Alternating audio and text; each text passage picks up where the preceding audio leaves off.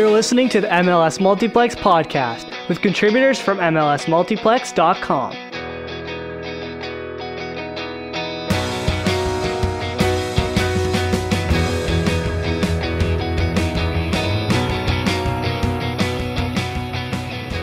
Hey everyone, welcome to another episode of the MLS Multiplex Podcast. As usual, it's the normal three guys with Josh and Connor here talking all things about a crazy week in MLS and getting ready for the next week in MLS. But before we talk all things soccer in North America and abroad, Josh, pickup soccer update, and how was the week outside pickup soccer for you? The week was pretty good. Today, Labor Day, was a solid holiday. Got a lot of errands done, so it was productive for having that extra day off. But I ended up, normally I'm planning on Saturdays to pick up. They were full this past Saturday, but they had another game today, so I was able to be in that one. I only scored once, unfortunately, and my team lost. But I felt like my hold-up play was pretty good. So I was still in that striker position. I was doing a good job of dropping into the midfield. Now, to be fair, the guy that I've had the best chemistry with the last two games, he wasn't there this morning, so that sucked. And then I was going up against people that actually defended really well. These two guys that I haven't played with yet, and I've been playing with this group for almost a year now, and I didn't recognize these guys. But they were like, these dudes were like communicating with each other, and they were like, their positioning was excellent. I could not lose them at all. I was doing a lot of running this morning, and it was not working. So to all the people that care a lot about how I'm doing in pickup, I'm sorry to have let you down, and I'm sorry to have let my team down, but I'll be back next week stronger than ever. Connor, how are you doing? I know you're feeling great. The Raptors are looking excellent. How are you? Had to bring it up, didn't you? Of course. Just had to bring it up. Absolutely. Yeah, so we're recording this Monday night after the Raptors. Basically, we're down 20 for the entire game, which was not ideal. Did they miss the walk-in to the arena? Did they miss the game time, the starting time? It sounds like they didn't show up. Honestly, they probably would have done better. It was just so bad. They shot like 20% in the first quarter, which is just unacceptable. Kind of essence of Toronto FC with them tonight, which we'll get to later because this week for Toronto sports has not been ideal. If we're going to go into baseball, Teoscar Hernandez, somebody who's been having a crazy season for Toronto, got injured. So we are not in a good place. And I start classes tomorrow, so nerves are high. Frustration is real with the Toronto sports teams, as the two Atlanta boys are definitely used to as well. That's something we can actually relate to. But yeah, this has not been the best week in the world, to put it mildly, but we move, and hopefully this week gets better. Could be a lot worse than it currently is. Drew, hopefully you're doing better than me. How are you? I'm doing good. Yeah, school's still going. School is school, so that's a fun time. I got to go visit my brother who lives in Louisville, Kentucky, and he got engaged over the weekend, so good job, Matt. I don't know if my brother listens to this, but if he does, good job, buddy. So yeah, that was cool. Got to see him and my new sister-in-law. I don't know how that works, but yeah, so that was fun. Football starts Thursday, so I'm super pumped about that. Texans in Kansas City. Get to see Deshaun Watson, the pride of Gainesville, Georgia, from which I am from. Get to see him hopefully tear up Kansas City. I'm pulling for the Texans in that. But then the Falcons come back Sunday, and they're playing Seattle. Yeah, no, not high hopes for that game at all. But it's good to have football back. I think college football started not too long ago. So it's fun having sports back, but getting away from football and into soccer, I got to watch NWSL came back. Sky Blue FC and the Washington Spirit, our best friend Aubrey Bledsoe, was on primetime CBS on a Saturday afternoon in September in the South. So instead of watching college football on Saturday, I got to watch best friend Aubrey Bledsoe play soccer, which was great. Unfortunately, the Spirit lost 2-1 to Sky Blue. I think Midge Purse got the game-winning goal, so that was cool. NWSL's back, and I think they come back Friday. Kind of a battle of the champions on Friday. The North Carolina Courage play the Houston Dash, the winners of the Challenge Cup. So battle of champions there. But outside the NWSL, U.S. Women's National Team stars Christian Press and Tobin Heath have been rumored with a move to Manchester United for, it feels like, a couple weeks, but we're still waiting on an official announcement. And what's cool and interesting about that move is that there was some reporting done that the 2021 U.S. Women's National Team CBA limits there only being 3 players abroad in the 2021 season, and St. Louis and Rose Lavelle are already abroad. So Heath and Press kind of throw a curveball in that. What's the deal with that? So before we get specific into this Heath and Press move, Josh, I'll start with you. What do you think about U.S. soccer limiting the women's national team players to stay in the NWSL like they are with this CBA? I think I can see it from both sides pretty well, just to be honest. From one side, you have these excellent top players, and getting them overseas is big, I think, because you're getting more exposure on the global stage, which, to be fair, the women's national team already has the most exposure of any women's team in the world because they've been so successful, especially recently. But I think that helps grow the NWSL a little bit. It shines a little bit more light on that, especially if these few players are doing well, because then you say, oh, where did they come from? They came from the NWSL. So that part of it's good. The reason why, personally, I like this rule limiting 3 players is because what I think is going to happen is these European clubs, and we've talked about this a couple podcasts ago, I think these European clubs are going to start pouring more money into their women's programs, which they should. And from there, you're going to see these big European clubs start to build up their leagues, and they're going to start to bring in more players, and they have more money than these American clubs, I'm pretty sure. So I'm afraid that they're going to start taking away all the best players from NWSL. And then what happens to NWSL? Well, then the quality dips because all the best players are gone. And then the league, it's not growing as fast as it was before. So I understand why the rule is in place. And personally, I'm for it, at least for now. And again, I see both sides of it. It's great to have players go over because it helps grow. But at the same time, it hinders this growth of NWSL by itself. So that's my thoughts on it. I definitely see both sides of it. I struggle to sort of understand how this is allowed to be a rule. I feel like FIFA would have some sort of issue with it, considering the fact that it's a national team sort of restricting where the players can play club football. I don't know if this is a rule that they're allowed to institute. I assume it is, considering they are doing it, but then again, the U.S. kind of runs women's soccer in a way. So maybe it isn't a thing. I'm just really confused by it. I want to point out that in regards to FIFA and their rulings over the world, the U.S. has always been sort of a special case, right? Because they get away without having promotion relegation. That's in the FIFA rules. You're supposed to have pro-rel in your leagues, but MLS has skirted around it for 25 years now, and there's never any talks about FIFA instituting that rule here stateside. So I bet because of how successful the women's national team is and what it does for the women's side of soccer around the world, I bet FIFA was like, we'll let this slide. We'll let you guys do whatever you want because you're the best. Okay, that makes a little bit of sense. That let's say, not the cleanest organization in the past when it comes to certain things. Still not so clean. I wasn't going to say it, but you're not entirely wrong. Look, I think there are positives, there are negatives to it. It's only national team players, correct? It's not just internationals. Yeah, so I guess it makes sense that you want your best players staying here, but I'm interested to see what happens with the players who aren't on a national team. And then in the case of if the national team wants to call up a player who's in Europe and there's already 3 there, what has to happen in that situation if someone who wasn't on the national team moves? There's a lot of uncertainty, I guess, with this rule, and uncertainty that I have with this rule. So I don't really know how this is actually happening and how they're going to institute it, and just everything around it is very confusing.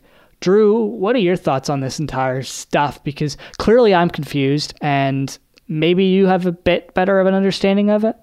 I don't. It's confusing all the way around, but I do want to say, is it Rich Laverty? I believe is how you pronounce his name. If I mispronounce that name, I am so sorry. But he's the one that reported it.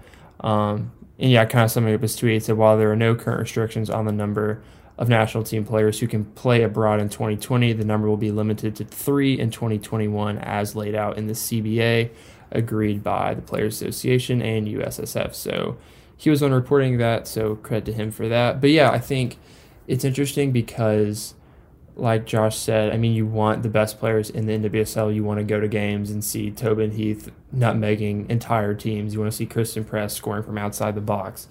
But at the same time, I think limiting how many players can stay in the league kind of gives the NWSL a cheat code out that if the NWSL doesn't raise their game to these European club standards as far as pumping money into the club training facilities, fields, then you're kind of limiting them to not being able to leave. But at the same time, the players agreed to this too. So obviously there's kind of something in there that they want to stay stateside. And you can make the debate, and I think it's true, that the NWSL is probably the best league in the world, I think, from top to bottom, with 9, soon to be 10 teams. So I think when we talk about this, we have to remember that the players, I mean, they agreed to this too. They had a say in it, and it sounds like they're in favor of staying stateside. Connor, I saw your hand go up. Yeah, I'm wondering what happens if the players grow tired of the rule and they want to move to Europe. Will players pull out of the national team? If the financial benefit's potentially better in Europe as opposed to using the NWSL in terms of financials and whatever the U.S. Federation is paying them, I wonder if the U.S.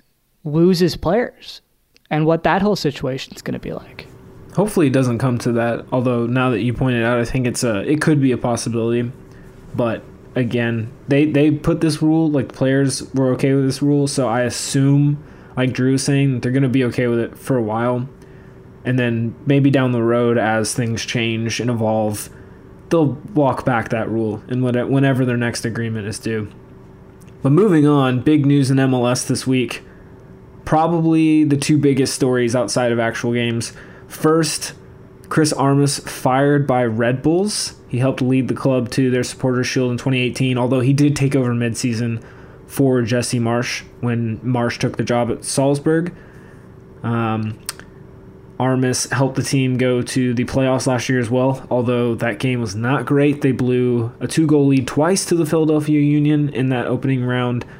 Drew, what are your thoughts on the firing of Chris Armas? And for both of you guys, I want to know who, as far as results go with the club, do you think it's more on Armas's shoulders or do you think it's on the front office's shoulders?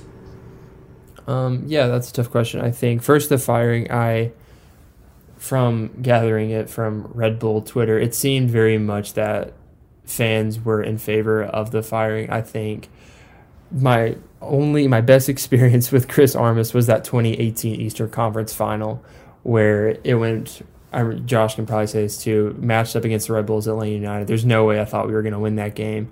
And then everything changed. That Red Bull press just went away at the time where they needed it most. And maybe that had something to do with it because, I mean, the Red Bulls have been a super successful club in MLS. I think one of the top tier clubs in the league, but they don't have that MLS Cup. They have a Supporters' Shield, which thanks to Connor's Toronto FC kind of robbed it from Atlanta in that. I think it was like a 4-1 beatdown last game of the season in 2018, but whatever. But yeah, I think I saw it coming. I think they want that MLS Cup more than anything. Supporter Shields are great, but hot take, I think MLS Cup is still the superior trophy, and I think Red Bulls want that more than anything. As far as the front office that go, I mean, obviously losing Tyler Adams is a big deal, but losing a player to Europe, not that much you can complain about. And Kamar Lawrence was a big piece. I know he's gone.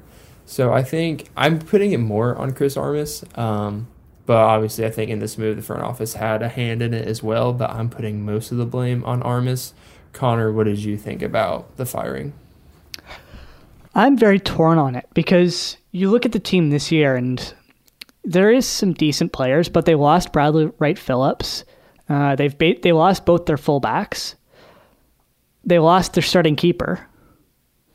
Like, how? That's a ton of key pieces, especially when I guess 3 of those pieces have been a part of your organization for quite a while. And at the same time, Armas, if I remember correctly, he wasn't even starting Kaku. Correct? Yeah, so that's true. If you're not starting your DP, there's got to be an issue there. Whether that be with the manager or the front office, I'd say that both share a lot of the blame. Armas clearly hasn't succeeded in his time with Red Bull. That's very apparent. But I don't know. I think it's sort of a tough firing, but I understand it. There needs to be more player acquisitions, first of all, and they need to replace Bradley Wright Phillips and everyone else they've lost. But I understand it. Josh, where do you sort of stand on this firing?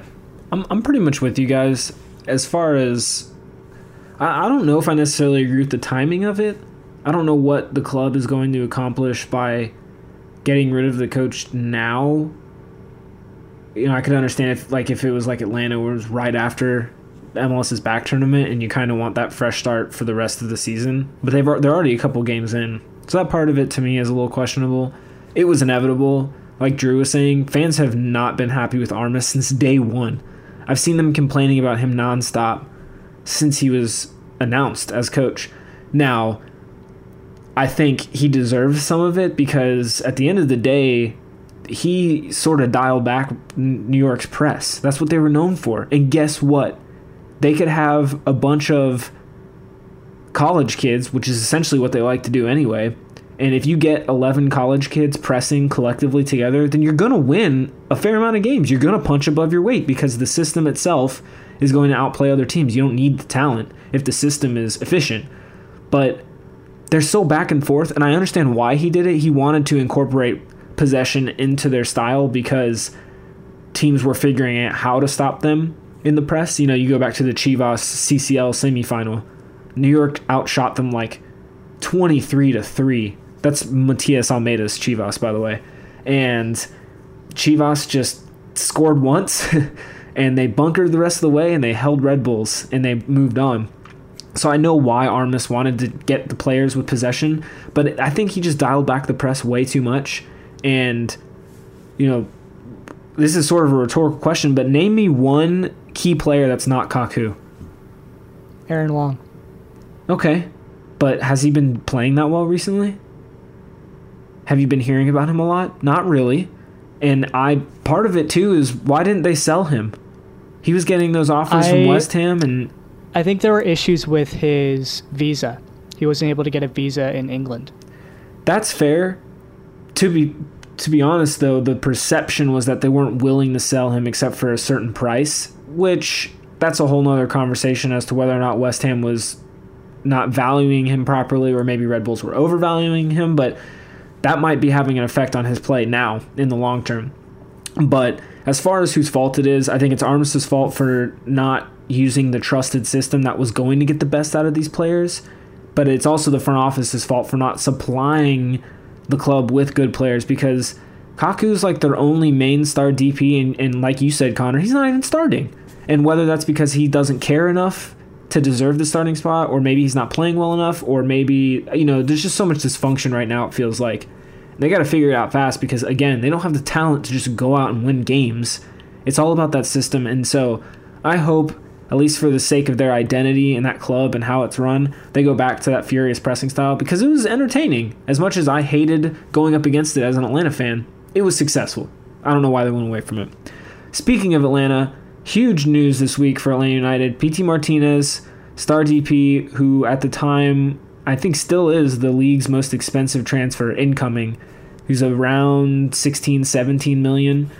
There were a bunch of added on fees, so no one knows the real fee.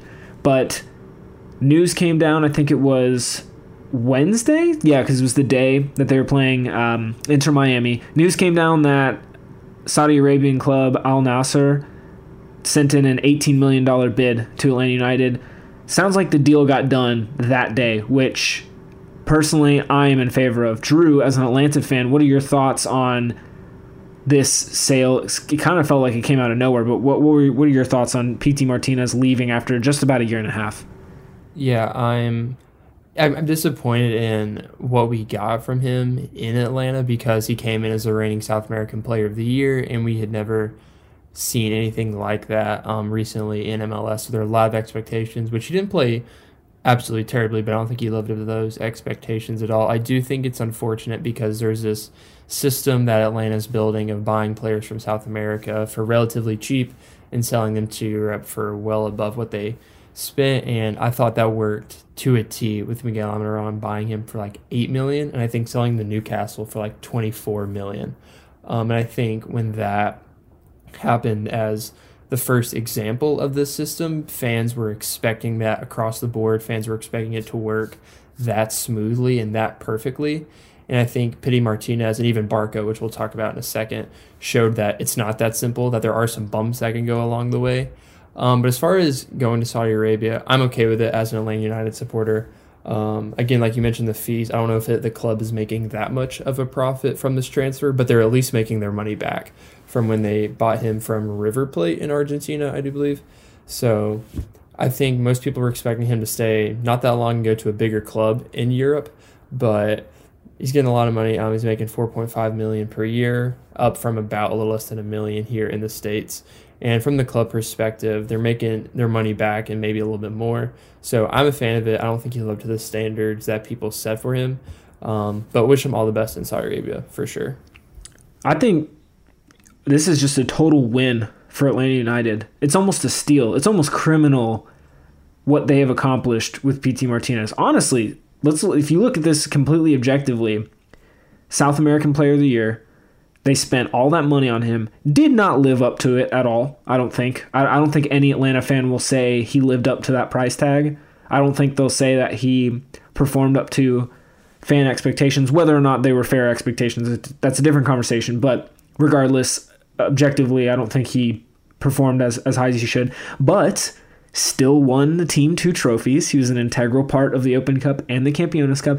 And the club still made a few $1 million off of him. That is absolutely incredible. If I was another fan of the league, I'd be so annoyed at watching Atlanta get this average-looking player with all this hype, and they still made a profit on him, which I just can't believe. It just feels like a complete robbery.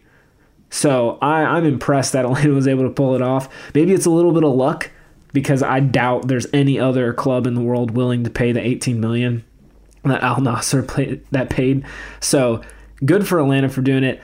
The club has said that they want to bring in another DP to replace in this window. Personally, I'm not in favor because they don't have a permanent coach yet. I don't see the point in building a team without a coach that has a clear style. By the way, PT Martinez was bought without a coach. They got him before they hired De Boer, and we all saw how that worked out. So I wish, as good as Bocanegra and Eels have been, I don't trust them enough to build a team and then get a coach. I'd rather them get a coach and use his or her input into the team. But speaking of DPs for Atlanta, Barco is also possibly on the move. Connor, we talked a little bit about it before the podcast started, but if the club is able to move Barco at a reasonable price in this window, What are your thoughts on Atlanta losing its only 2 playable DPs in this window? Well, even if they still had Barco, they were screwed. They don't have Joseph Martinez, and he's basically that entire team. So right off the bat, they're not looking good. If they don't bring in another DP, which will be difficult to say the least, they're going to be in a very bad position come the end of the season, is my theory. If they do manage to bring in a new DP, which I think will be very difficult, that would be great for them, and hopefully said player has a big impact. I doubt it will be Gonzalo Higuain, although I'm sure you two want that to happen, because it sounds like he's going to go to Inter Miami. No, I don't want him. Not really sure, but who do you guys think they're going to bring in if they do get rid of Barco? I personally, I don't even know what to fix with this team. I don't know what to do about the team and about their worries, all the issues that they're dealing with. But I will say that whatever it is, they're going to need a midfielder of some kind because the midfield is clearly Atlanta's weakest spot. So hopefully if Atlanta is bringing in a new DP in this window, which again I strongly am against, then hopefully it's a central midfielder. Yeah, I'm on the same boat. I think they'll do the traditional route and will go to South America, whether it's Argentina or another country, and grab a player. I don't know the Argentine league well enough to give you a name off the top of my head, but I think that's where they'll go. But yeah, I agree for sure in the midfield. I think when you look at, obviously, not having Joseph is hurting up top. Adam John's not doing too bad up top, but I did just see he's had 3 shots on goal. Like, he's only taken 3 shots. They were all headers, and he finally scored on one. So I feel like now looking at that stat, he's not getting the help from around him. He's not getting the chances created for him. Yeah, so for sure an attacking mid. Because right now it feels like it's all falling on Emerson Hyndman and Eric Remedi, which they're all good players, but I don't think they can carry the weight. So for sure agree in the midfield about that. But more about Europe. Sorry to cut you off, Drew. I did want to throw out one name because you mentioned the Argentinian league. What would your thoughts be if you acquired Christian Pavon? Because it sounds more and more like he's not going to be re-signed by LA Galaxy. What's his price tag again? In MLS. Is like it 20 million? Oh, yeah. Man. But he's okay. he's in his prime. Again, I don't know if Atlanta needs. Okay, well, it's Christian Pavon. Like he's clearly one of the best players in MLS, regardless. All right. If there was a front three of Pavon on the left, Joseph in the middle, and Jurgen Damm on the right, then I would love to watch that. That would be a lot of fun. That's a lot of speed in the front. Like that's almost unfair. So if you, I don't know if the 20 nightmares. That gives me nightmares with Omar Gonzalez in the back line. I was gonna say with a back line like TFC, I understand that, but yeah, I don't know. I don't know if he's really worth the 20 million. I don't know. That's a tough question. I don't even really know if I'd want him in Atlanta. I definitely don't want Gonzalo Higuain. He doesn't fit the player profile that Atlanta goes for regardless. And from what I could read in those reports, it was Higuain that was interested in Atlanta, not the other way around, which is interesting. It kind of seems like people know who the bigger clubs are between Atlanta and LAFC, and should be Toronto, even though he didn't mention that team. But yes, exactly what we need. Another slow, semi-useless striker. That's exactly what we need. But we'll get into that in a second. Do it now. Tell us. Do it now. Let's move. Yeah, let's move into these games from this past week. So I've labeled it Toronto's no good, very bad, horrible week. Remember last week, guys, when we were talking about that awesome streak they were on? What was it, 19 games or 18 games? 17. They were trying to tie at 18. Right, and then 2 days later, miraculously, they lost to the freaking Montreal Impact. 1-0, couldn't even score a goal, but you guys have seen Holes, right? The movie Holes? Yes. Or read the book by Louis Sacker, right? So you got Madame Zeroni and the curse. Yeah, that's what that penalty is to Toronto so far. So it's a curse. It felt more like somebody hitting me in the forehead with a hammer, personally. My gosh. That was not just wow. I understand trying it. I don't think it's a terrible idea to try it, but it needs to actually work. Look, I think Toronto's biggest issue in terms of what went wrong was everything. I'm kidding. Mostly, I think not having Richo Larea has been a really massive issue for Toronto. I think his pace on the left back as opposed to Justin Morrow has been very helpful, and having him come off the bench, even if he didn't start, was very useful. I think, how do I put this nicely? Josie Altidore has not been himself recently, I think is probably fair to say. He's struggled, that's for sure, in terms of actually getting involved. I found he's just sort of been gone. Like, he hasn't been useful at all. He's been more of an negative impact on the games, and that's not like him, clearly. He's got to wake up, seriously, and I think he has to wake up. I think Toronto's attack needs to wake up. Obviously, Pozzuolo was great. Piatti has been playing very well, but they need to actually put the ball in the back of the net. Yes, they did it 2 times against Vancouver, which we'll get into in a second, but to not score against Montreal in that game was just shameful. It was an embarrassing performance whole way around. What did you guys think about that game? Yeah, I think the penalty was for sure gutsy.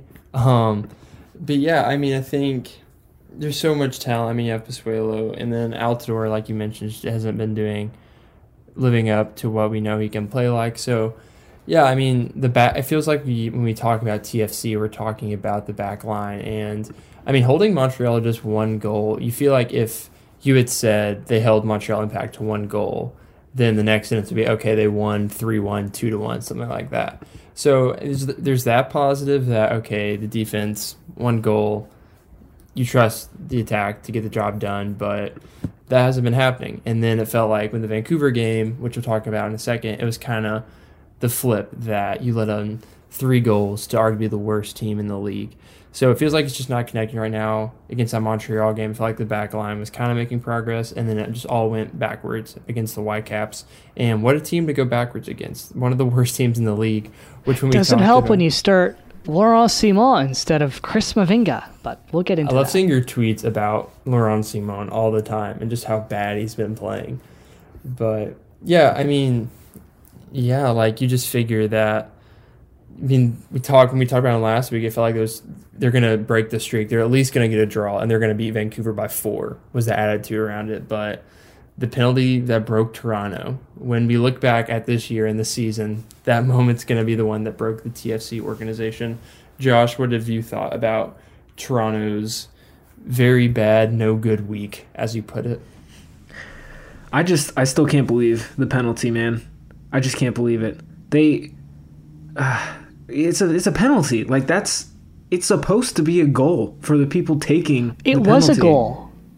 It just didn't count because for some reason they called Piatti as in the box when you look at the Messi Suarez penalty. Yes. When you look at the Messi Suarez penalty, Suarez was basically in the exact same position. So, I mean, it is Messi and Suarez, so like I can understand why it wasn't strictly enforced. But also, refereeing now feels a lot more ticky-tacky, a lot more specific with VAR, especially during penalties.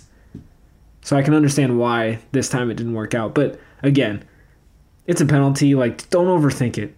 Just don't. Take your penalty, get your goal. I still can't believe they lost to Montreal, man. I just can't. And then for them to lose to Vancouver as well later in the week. I just can't believe it. And I'm not even you, Connor. I don't even care that much about Toronto FC. I was going to say join the club. Do we want to talk about Vancouver now? All I want to say on my end about them in that game is good for them for getting a win. Is it sustainable? Probably not. I mean, that kid, I can't remember his name. Baldissimo? There you go, Baldissimo. I mean, what a goal. What a first career goal. We have goals to talk about later, and I didn't even put him on the list, so I'm going to do that in a second. But, yeah, I mean, great. Man, and him and Theo Bair last year. What's up with these Vancouver kids and their first career goals being absolute bangers? I mean, I don't know what's in the water up in Vancouver. But, again, I don't know that it's sustainable. It was good to see Lucas Cavallini score. I think that bodes well for Vancouver in their future. But they were outshot, and it almost kind of feels like Toronto lost, not Vancouver won, you know? I disagree completely. Actually, I was very proud of the Whitecaps. I mean, I think this is going to, again, when I say this is going to be a turnaround for the Whitecaps, I don't mean that they're going to go on to win MLS Cup. I just think they're not going to be as bad as we're used to them seeing. But I think this is going to be a breakthrough for Cavallini. Seeing him get that goal was awesome. And that ball from Ali Adnan was absolutely phenomenal, which I think we've talked about him before, and he's leading MLS defenders in assists right now, which is great. but it's the whole defending part. Sorry, I have to stop you there. How are we calling Ali Adnan a defender at this point? I was going to say, I think it's misleading that he plays left back. Defender. He doesn't do the whole defending thing. They just need to move him up to the midfield, play him in that left midfield role. Exactly. But he's played, if you put him in that midfield role, he's a good player. I mean, saying he's the best left back in the league, if you forget the defending responsibilities. It's George Bello, by the way. He's played really well lately. I think that's a viable claim. But so I was proud of the Whitecaps. They fought back. I think Jake Nerwinski got that winning goal off a scrappy set piece. So I think it's going to be a turnaround for the Whitecaps. Again, when I say turnaround, I think they're still going to be pretty bad. And it doesn't help that they're playing the same teams for right now. We don't know what's going to happen in phase 2 of this thing. But credit to the Whitecaps. Again, that set piece goal was pretty phenomenal, the first one. And yeah, I think this is going to be a breakthrough for Cavallini for sure. Yeah, that was just not a very good performance by Toronto FC. Laurent Simon, that was, he was very bad, to say the least. He should have gotten that Ali Adnan cross cleared and was out of position for that. He didn't play the set piece well. Well, he didn't play both set pieces well, and overall just wasn't very good. I think he's a good player, and I refuse to write him off. I think that he would fit a lot better in a 3-back formation where he has Mavinga and Gonzalez to save him, I guess, defensively, because defensively he is not it. But he's okay. He's a 4. He's a 4 center back, I think. He's not a 3, he's a 4. And Toronto needs to pick up a third defender, if they want to have a shot at repeating going to MLS Cup final, because right now what they're doing is not sustainable, and Josie Altidore needs to wake up because he was just completely useless in this game again. Akinola was okay. He didn't really do much. He's probably got to find his form. It's just been so long since he's played. And he's coming off a hamstring issue too at a young age, so I'm giving him the benefit of the doubt. I'm not giving Josie it, but I understand he's probably got a lot going on in his life because he's fairly involved in social justice issues. And Sloane Stephens, who he's either dating, I think he's just dating, is currently competing at the U.S. Open. So maybe there's some external factors there, but he's got to play better. Josh, what do you think about this entire Toronto FC situation? I just wanted to say that it's definitely time to give up on Laurent Simon. I mean, he's not good anymore. He hasn't been the same player since he left for France, was it? Or was it Belgium? After being with LAFC. So, I mean, he was great for Montreal, and he was good for LAFC. So, I don't know what's going on with him. I think it is time to give up on him, though. Moving on into LA Galaxy. They had a very good week compared to Toronto. So much better. They beat Portland 3-2 and beat LAFC 3-0. So, my biggest question to you guys is, what has changed with the LA Galaxy since MLS is back? Drew, what do you think has happened with LAFC? What's changed? With LAFC, because you look at their last results, they got shut out against the Galaxy in that first game, lost 2-0, lost to Seattle 3-1, smacked San Jose, and that kind of felt like the return of the old LAFC, winning 5-1. So, yeah, when you think, I think we talked about this before, obviously not having Carlos Vela is kind of a bummer, but they still have the talent. I mean, you have Bradley Wright Phillips, one of the best goal scorers in the league, and they're still not getting it done. I think it's a little bit that the LA Galaxy kind of have their number, because they've beaten them twice in the past month, beating them the 22nd of August and then beating them now. And maybe it's kind of that, like, when you're in this weird regional segment, that if you play a team that has your number, it's a lot harder to break free from that. And it just looks a whole lot worse because you're playing the same teams over and over again. So when they have your number, it's hard to break free from that, especially in this rivalry. And we talked about Sebastian Lletget. He just feels like he always shows up when they're playing LAFC.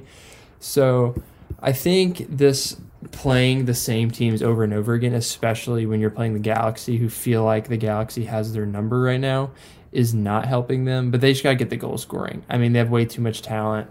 I know you're losing Carlos Vela, one of the best players in the continent, if not the best, but there's still a whole lot of talent on that attacking side of the ball. And they play RSL Wednesday, and RSL has let up a lot of goals before, so maybe this game will be the kick in the pants they need to kind of break free from this, I saw, Josh, I'm calling on you. I saw your hand up. Yeah, first of all, I totally meant to say what's changed with the LA Galaxy because they've been on fire, so that was my fault for saying LAFC. But I did also want to talk about them just because I can't believe they haven't been playing as well. I mean, you're right. They have this attacking talent. And I do agree with you that playing the same teams, might have the effect of, one team can have another team's number. But at the same time, I think LAFC they're just so much trouble without Edward Atuesta. It's not Vela that they're missing because, again, they have those attacking pieces. And you can tell that the attacking side of the game hasn't really taken a hit. But not having Atuesta has really hurt their pressing. And that's a big part of LAFC's identity. So that's been really key to them. Now, on the Galaxy side of things, it's been fun to watch them actually utilize their players. They didn't play a great game against LAFC last night, and having the red card with Mark Anthony Kaye was super influential in the game, which, by the way, that means against RSL they won't have Mark Anthony Kaye because of suspension. And I don't know if Atuesta is going to be healthy. So that right there is like 2/3 of their midfield, like really important parts of their midfield that they're going to be missing. So RSL might be able to steal a result. Who knows? But I just want to point out that I'm super impressed with LA Galaxy, what they've been able to accomplish. It looks like they're finally finding a style that's fitting the players they have instead of all the aimless crossing that Guillermo Barros-Schelotto had them doing before the league shut down and during MLS is back. So good for them for bouncing back. We'll see if it's sustainable. One other thing before I throw it to Connor for his thoughts on the LA game. I am so excited to see what Galaxy are doing with their younger players. Cameron Dunbar, I think, made an appearance last night. Julian Araujo has been playing a lot, which I'm all for that. I bought him on the FIFA career that I'm doing with Leeds United, and he has been excellent. He's great depth for my team, and he's still only 19. So he's got a lot of potential just based on that alone. And then Efren Alvarez. He's another one who was also playing in last night's game. Another young kid with a lot of great potential. Hopefully, Schelotto sticks with these young kids because I think that's going to be a good path for them to build on with players like Jonathan Dos Santos coming back, Chicharito whenever he comes back. So, Connor, what are your thoughts on the two LA teams kind of going in opposite directions from MLS is back? I didn't see it coming at all, truthfully. I thought LAFC would be the team doing better and LA Galaxy would be the team struggling. But here we are, and LA Galaxy is playing well. So it's almost like you don't need big-name European old stars to do well in this league. But maybe Chicharito has a positive impact when he comes back. It's weird to me. It's weird that the LA Galaxy are doing well without Dos Santos and without Chicharito. But at least they're doing well. LAFC, the fact that they're struggling is surprising. I thought Bob Bradley could manage this team a little bit better, personally. He's clearly not been able to adapt to the Vela and Atuesta injuries. So they got to wake up and they got to turn things around or they're going to be in trouble because this is such a short season that every game you lose means that much more to where you're going to finish in the standings. And the West is very tight. So it's going to be interesting to watch just how those two play everything out. Let's talk about another team that won 2 games. Houston. What did you guys think about their games this week? I think Tab Ramos is really figuring out what to do with this team. Again, it kind of feels similar to the Galaxy. They looked good at MLS's back, I thought, Houston. Sometimes. They definitely were not one of the better teams, and that was pretty obvious with them not even making it to the knockout round. That being said, they're getting some really solid results. Beat Minnesota 3-0 on, I think it was Wednesday, and then they beat Sporting Kansas City over the weekend 2-1. So good for them. They are finding a really good way to fit all their attacking pieces on the field. You've got Mauro Manotas up top and Elise on the wing. Quintero's been playing out of midfield, I believe, and kind of roaming around, and that's where he does, his best work. Memo Rodriguez in the midfield as well has been really big for Houston. And then some of their depth pieces, we were talking about Ariel Lassiter a couple weeks ago signing. He's already scored 2 goals, I think, maybe 3, and assisted on 1 or 2 more. So he's been a really big piece for them. He's not, a righted-in pen starter, but he's another piece that helps the other pieces around. So it's really cool to see the team come together. I really love Ramos, whatever.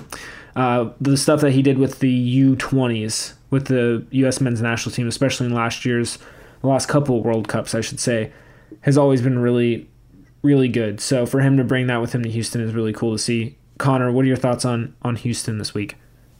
Very impressive, the fact that they beat Minnesota and SKC, both teams who I think are pretty decent. SKC more so than Minnesota, obviously, because my bias towards SKC. I think it's just good that they're playing well, and I don't really have much else to add to what you have said, Josh, because I don't really follow the Texas teams very closely. I mostly follow the Eastern Conference, but yeah, it's just good to see them doing well, and as a young team, there's never a negative to that, and hopefully that helps the league progress in one of the biggest states in the U.S. and biggest markets in the U.S. in Houston. Drew, what did you think of Houston and their week? Yeah, like you guys both said, super impressed, really happy to see them doing good. And I think just the way, it feels like they're winning in different ways. They beat Minnesota 3-0. And the game before that, about a week before, they beat Sporting Kansas City 5-2. So being able to drop 5 goals when you need to, and then follow it up with a really good performance against one of the better teams in the league in Minnesota, I think. And then they beat Sporting Kansas City 2-1 Saturday, and they've gone 5 straight unbeaten going back to MLS's back group stage.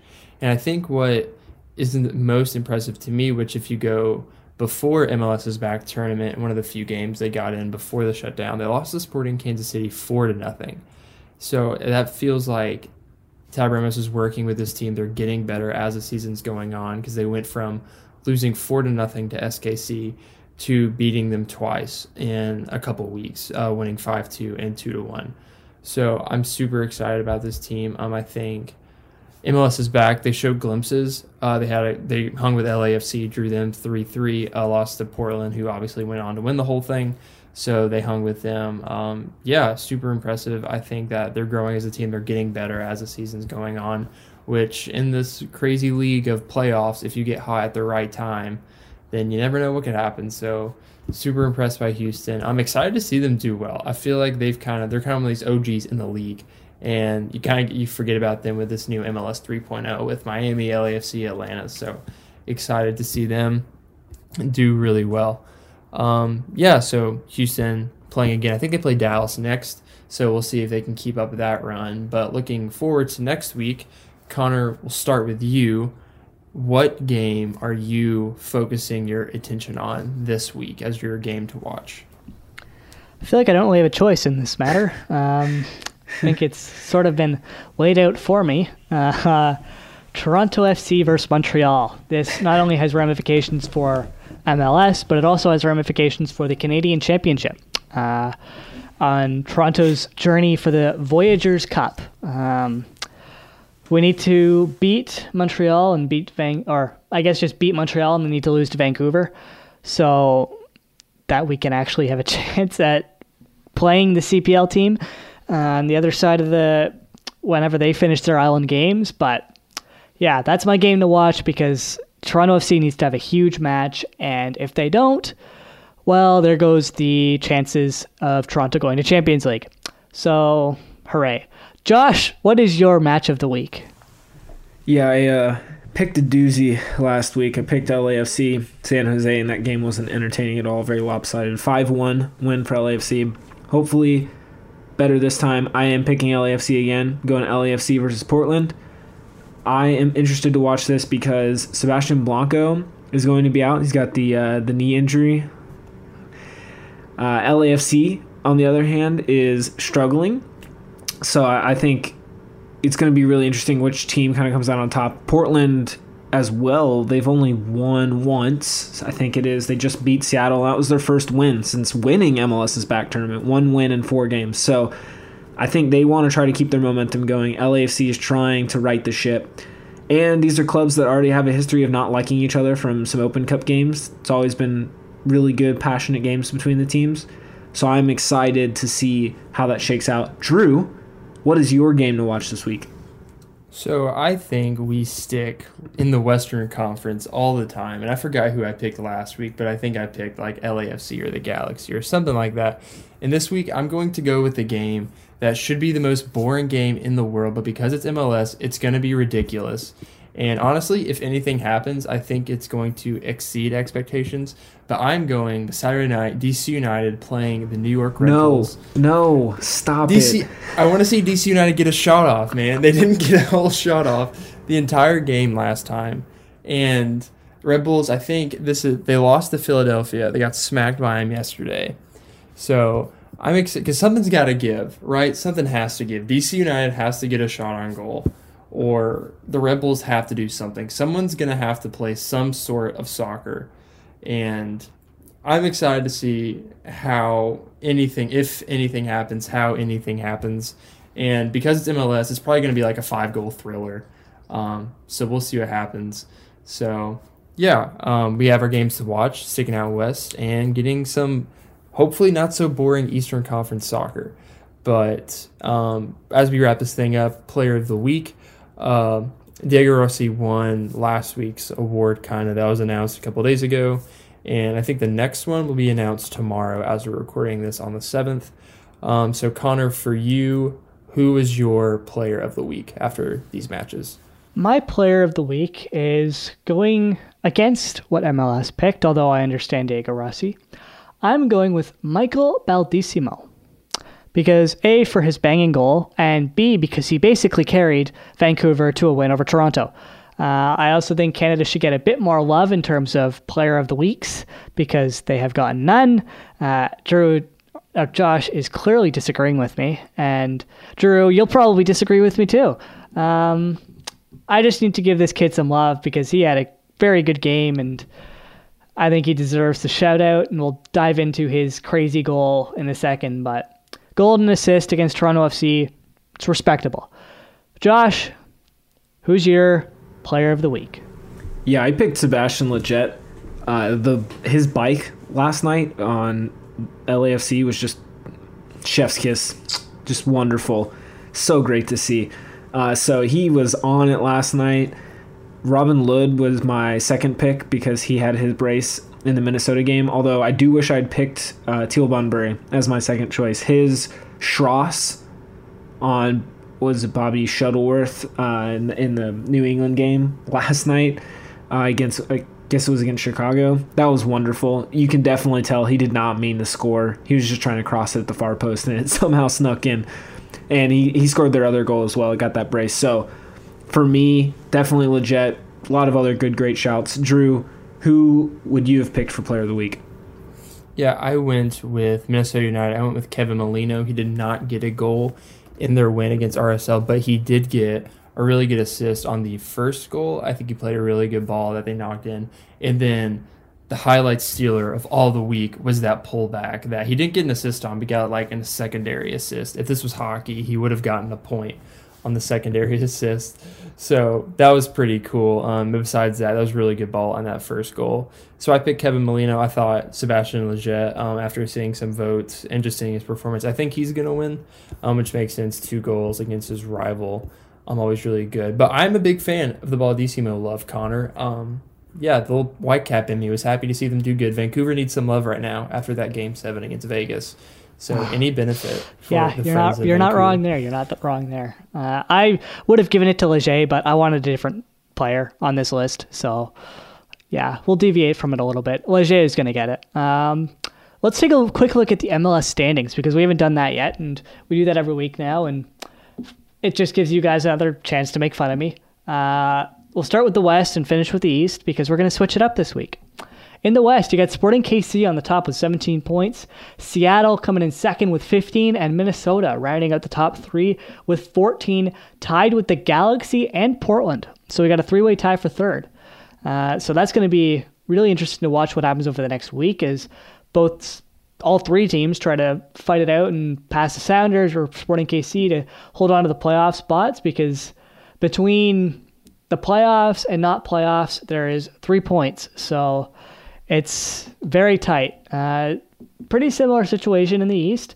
You got Columbus up top with 23. They're just killing the league and running away with the Supporters' Shield. Philadelphia and Toronto tied for second with 18. Philadelphia ahead on goal differential. And then coming in fourth, Orlando City sitting at 16. So it's pretty tight in the East as well. And between 5th and 8th, again, 3 points separating New England and Atlanta, although I think that gap's probably going to get a little bit bigger between Atlanta and everyone else. But it's tight. It's looking exciting. What are your guys' sort of thoughts on the standings? Josh, we'll start with you. 2 main thoughts, both very MLS-y thoughts. One, it's fun to see how different the shakeup is right now. It's fun to not be hearing about LAFC all the time, hearing about Atlanta all the time, hearing about the New York teams all the time. So really cool. Things are super shaken up. Gotta love parity in MLS. And then my second thing is they finally updated the playoff line on the website. Finally. It's taken like 3 weeks of games. Like they made the announcement that they were changing how many teams were going to make the playoffs. And our boys from DC, after not even getting a single shot off, they're above the freaking playoff line. I can't even believe it. Drew, what are your thoughts on the standings? Well, first, on Google, the playoff line is not there. So get on that, Google, but MLS, good job. Yeah, but I think we talked about it. Keep an eye on Houston. They've beaten Minnesota and Sporting, who are 2 of the top 3 teams in the West, and they're playing really good right now. So I'm keeping my eye on them to get up the standings. We talked about them. They're playing really good. So, yeah, standings getting updated, teams making pushes. As Phase 1 kind of closes out and we start looking at Phase 2, what that means for Canadian teams, I don't think anyone knows right now. But Red Bull Arena all day for all of them. The Canadian teams are going to storm New Jersey. You heard it here first. Please don't. Please just don't have that happen. It's such a nightmare right now with the entire state situation and Canada and them actually taking the virus seriously and the U.S. not. It's just very rough right now. Let's sort of finish everything off, though, on a positive note. I want to hear your thoughts because my goal of the week is Baldissimo's banger. I think the Leger goal was nice, but it would have been nicer if it had gone clean in as opposed to bouncing. What are your goal of the weeks for this week? Just sort of list them off. I'm still going with Sebastian Lletget because a bike is a bike. Doesn't matter if he hit it into the ground, still super impressive. And the shock factor of it happening as it happened was, that's why we love sports. A really good, you know what? No, I take it back. My favorite is the Teal Bunbury Strauss. I mean, just totally scored a golazo on just pure accident. So that's my favorite goal. I do also want to throw out Matt Real. I don't know how to pronounce his last name. I'm going to go Matt Real. 18-year-old left back, I think, from Philadelphia. He scored his first goal. It was really good from a tight angle, hit the far post and bounced in. Almost flush with the goal. So really impressive first career goal from him. Drew, what's your goal of the week? Yeah, I think I'm not going to take Connor's Baldissimo strike, although go by Caps, that was awesome.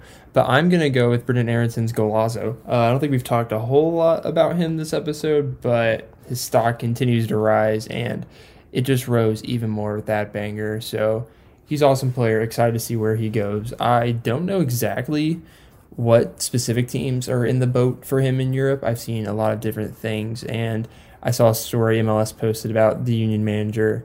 Pretty much said that they know what's going to happen. He's European bound. It's just a matter of who and when. So I am picking Brendan Aronson's goal. But yeah, there were a lot of good ones. Baldissimo's banger. That Molino secondary assist we talked about where he did the back heel. That was a good setup. Wando with a very disrespectful penalty kick. Toronto should have just pulled a Wondolowski in their penalty kick and did what he did. Maybe we wouldn't be talking about Toronto being terrible if they just took a page out of Wando's book. If you get a chance, go back and watch that goal again, because you can see where the keeper falls over and has enough time to look at it roll past him. Like, that's how insult to slowly. Injury. That should be illegal. Exactly. It's just like, I mean, Wando ended that guy's career. As he's done to so many people in MLS. But yeah, we're reaching an hour, so thank you guys so much for listening. As usual, please visit the website, MLSMultiplex.com. Connor, you have your hand raised. Yes. Before Drew does his full outro, we do want to mention the podcast. If you did make it this far, first of all, thank you. I have a feeling very few people did, but thank you. The podcast upload schedule might change a little bit. I start, as I mentioned earlier in the podcast, I start classes tomorrow, and I have a class basically right bang smack when I would edit this. We'll still record Monday nights, and that won't change, but it might go up a little bit later because I have a class from 12 p.m. to 6. So, yeah. Just watch our Twitters for the episodes. Hopefully won't change very much.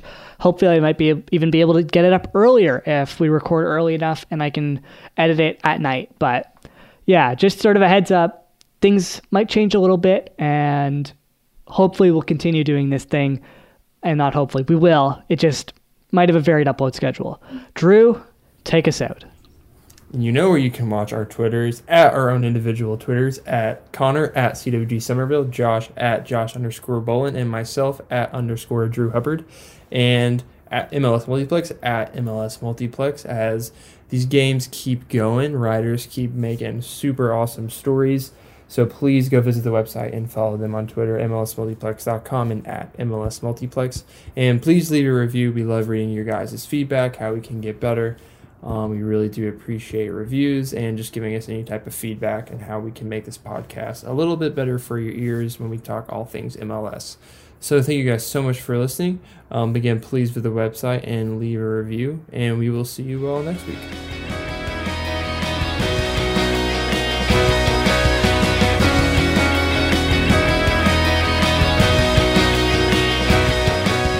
Thank you for listening to the MLS Multiplex Podcast. Check out all of the contributors' written work at MLSMultiplex.com.